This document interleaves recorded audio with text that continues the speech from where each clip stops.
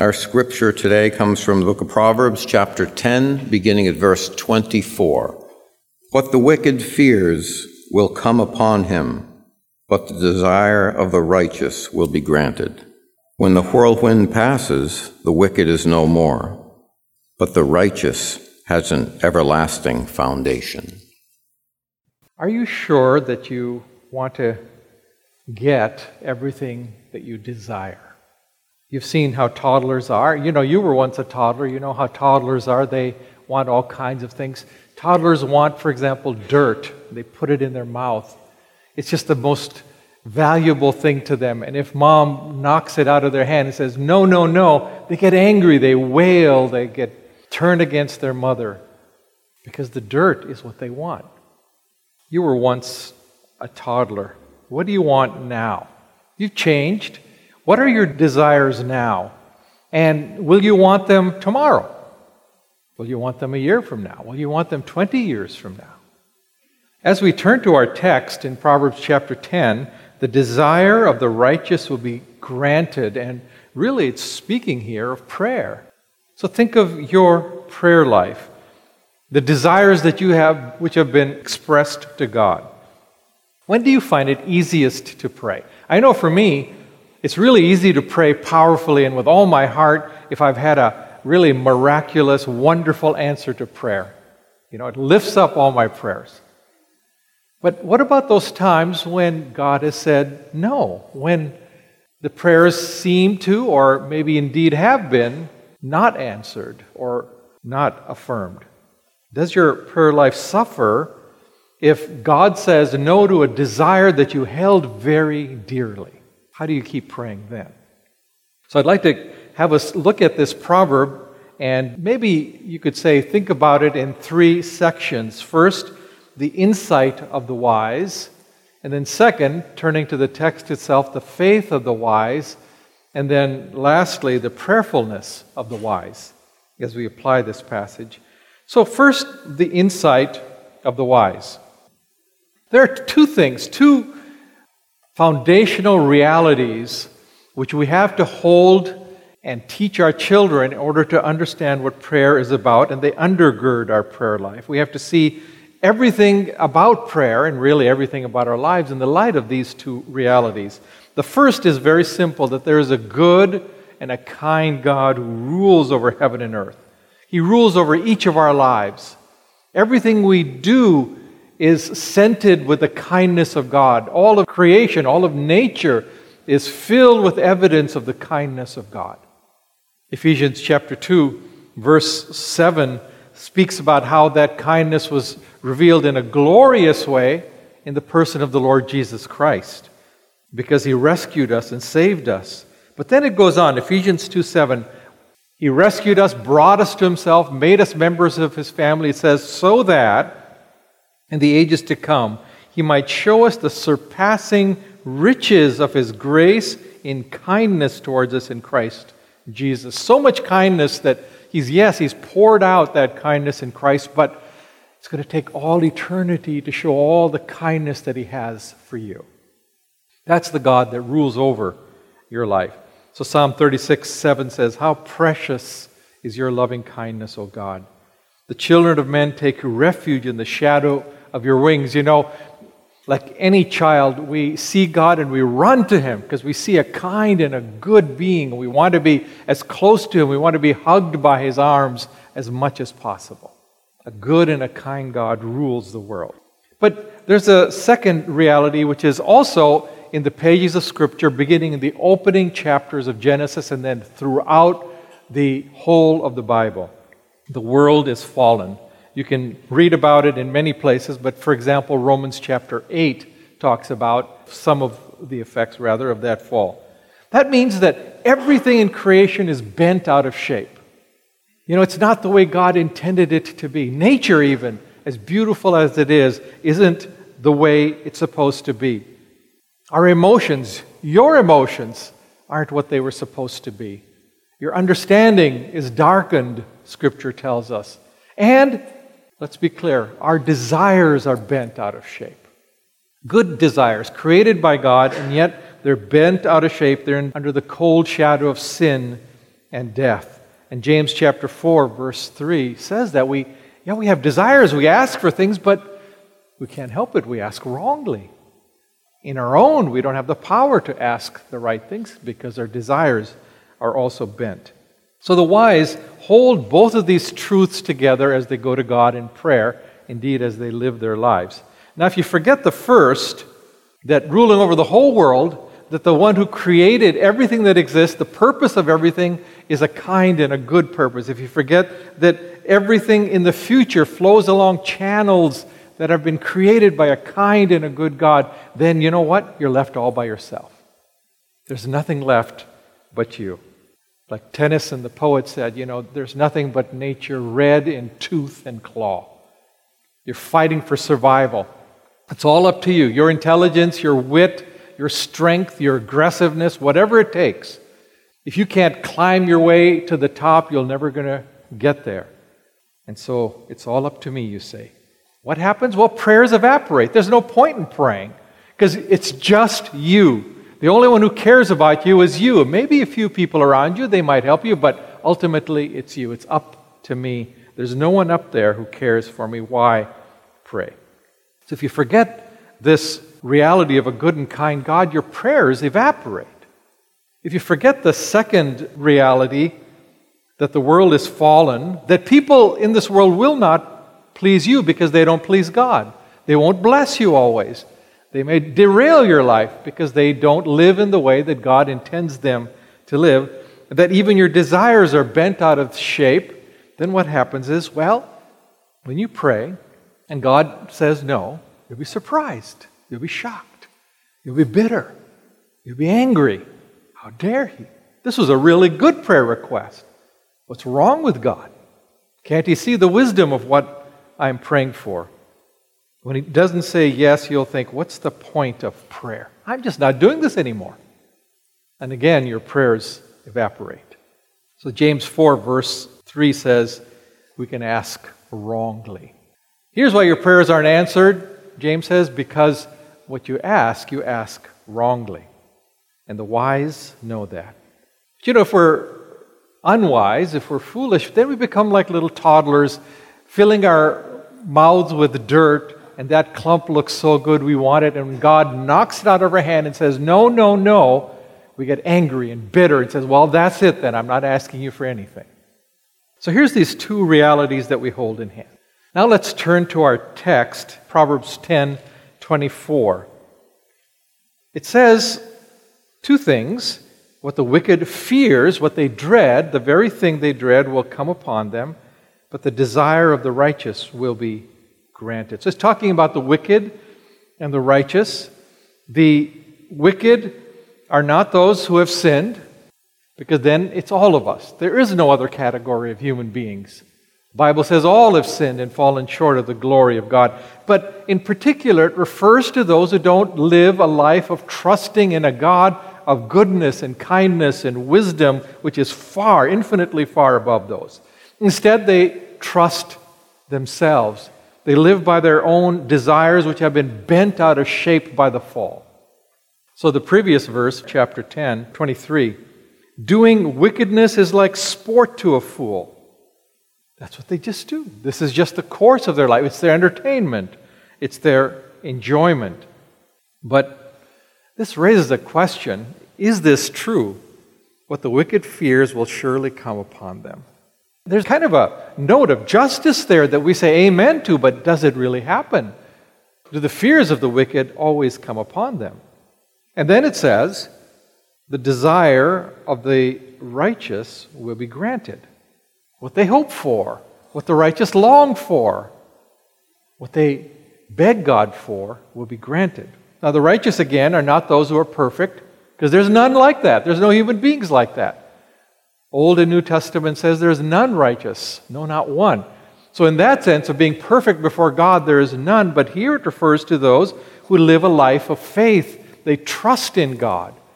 They trust in a God of goodness and glory. Ultimately, they trust in His revelation in Christ Jesus.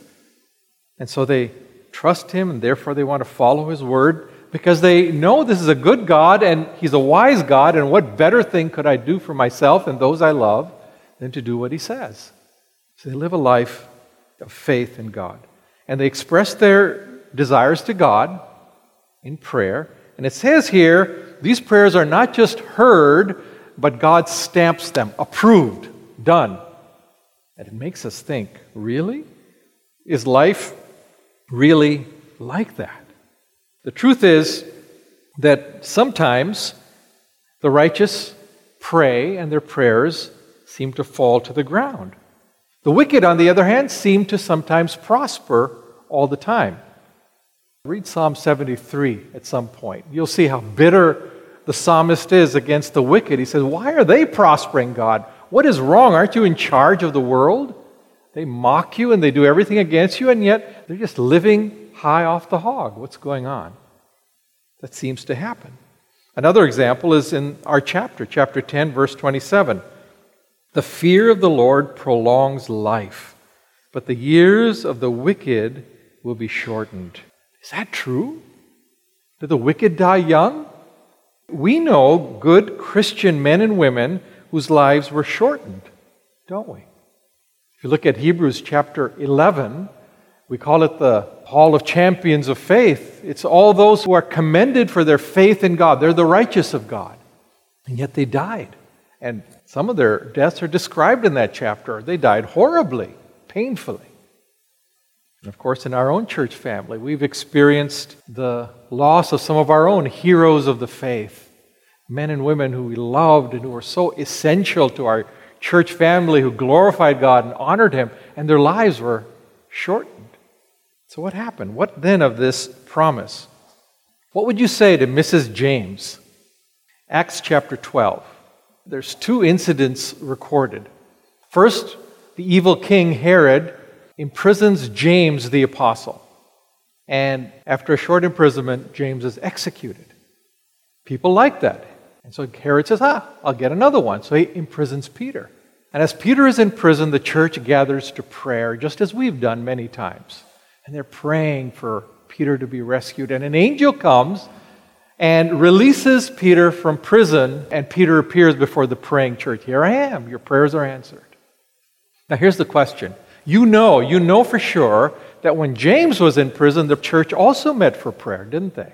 They were praying just as fervently as they did for Peter. So what happened? One was executed and one was released. And the question I ask is, did Mrs. James, James's wife, did Mrs. James ever pray for anything after that? What would you have done? Was she able to pray then for her friends, for her own needs, for her loved ones, for the church? Or did she say, forget this prayer business. We prayed for James and he died. What's the point? I'm not praying anymore. It doesn't do any good. I don't think God hears. So these promises in texts like this, in Proverbs 10:24, repeated, by the way, in the Old and the New Testament in even stronger language, call for faith, but it also asks this question. How can we trust these promises? How can we have a robust prayer life after God says no to something that we asked for which was exceedingly precious to us? How do we keep going? So the wise live by faith. They have to trust these promises of God, which are repeated over and over again. Ask, seek, knock, Jesus said. And they believe that God is still a prayer-hearing God, even after He said no to one of their prayers. And so thirdly, I'd like to ask this question. How? How does that happen? How can we buttress, how can we lay a foundation under our prayer lives after we feel like we've been devastated by God saying no to a prayer that seems so right and so good and that was so dear to our hearts? So lastly, I'd like to look at the prayerfulness of the wise. How do we keep praying? And I'd like to look at 4 W's, 4 interrogatives. And the first one is when. Think about the time scale of when this promise of God is going to be accomplished. Look at verse 25, which was read earlier, Proverbs 10. When the whirlwind passes, the wicked is no more, but the righteous has an everlasting foundation. When you pray, is God's answer something you should see at the end of the day? You're going to bed and you say, Tick, that's done. Is it something you see at the end of the year? Is it something you see at the end of a century? Is it something that's accomplished in history? When do you see it? It says that when the whirlwind has passed, when the whirlwind of life has passed away, that's when these things will be true. Really, it's speaking about eternity, isn't it? When all of history has finally been done, then we'll realize that the foundation you were standing on was eternal, could not be moved. What the wicked dreads comes upon him. Sometimes in this life, many examples of that, but not always. But here's what no one can escape. The paramount desire of every righteous man and woman, every Christian, is to see the face of God, to stand before Him one day. Now we see through a glass darkly, 1 Corinthians 13 says, but then face to face.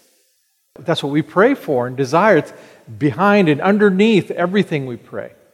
But at the same time, the chief dread of the wicked is that one day they will have to stand before the same God face to face and give an account. They'll have to stand before the one from whom they ran all their lives. C.S. Lewis gave a sermon once called The Weight of Glory. And in part, here's what he said. I think he puts it well. In the end, that face, he's talking about the face of God, that face which is the delight or the terror of the universe must be turned upon each of us, either conferring glory inexpressible or inflicting shame that can never be cured or disguised. The righteous who live by faith in God's revelation of all that He is in Christ Jesus will also stand before Him, and it'll be a day of glory. Lewis continues, it is written that we shall stand before, shall be inspected by God. The promise of glory is the promise, almost incredible, only possible by the work of Christ, that we shall find approval, shall please God, be loved by God, not merely pitied, but delighted in, as an artist delights in his work or a father in a son. It seems impossible, a weight or a burden of glory which our thoughts can hardly sustain, but so it is. When? Verse 24 says, all these promises will be fulfilled. There is a day when all the righteous longings in your heart will be fulfilled, and there's a day of justice when all wickedness will finally be vanquished. It's coming. So think about when you are praying and when you feel the fervor for prayer draining from you. Here's a second W. Think about why. Why aren't my prayers answered now? Well, one reason, one very profound and critical reason, is that our desires are fallen so that our prayers are fallen. What James said in chapter 4, verse 3. We ask and we ask wrongly, so God does not answer our prayers. Our desires are not even what we ourselves will approve of a few years down the road. So thank God that He doesn't say yes to everything. That He answers according to His wisdom and His kindness and His love, not according to our foolishness completely. Thank Him that He's willing to say no to those things which would harm you and harm His loving purposes and harm those in your life whom He loves. Even if you're convinced they are good. The country singer Garth Brooks wrote this song about thanking God for unanswered prayer. Here's his lyrics. Just the other night at a hometown football game, my wife and I ran into my old high school flame. And as I introduced them, the past came back to me, and I couldn't help but think of the way things used to be. She was the one that I'd wanted for all times, and each night I'd spend praying that God would make her mine. And if He'd only grant me this wish, I wished back then, I'd never ask for anything again. You've been there. Admit it. You've prayed those kinds of prayers. But he ends with this.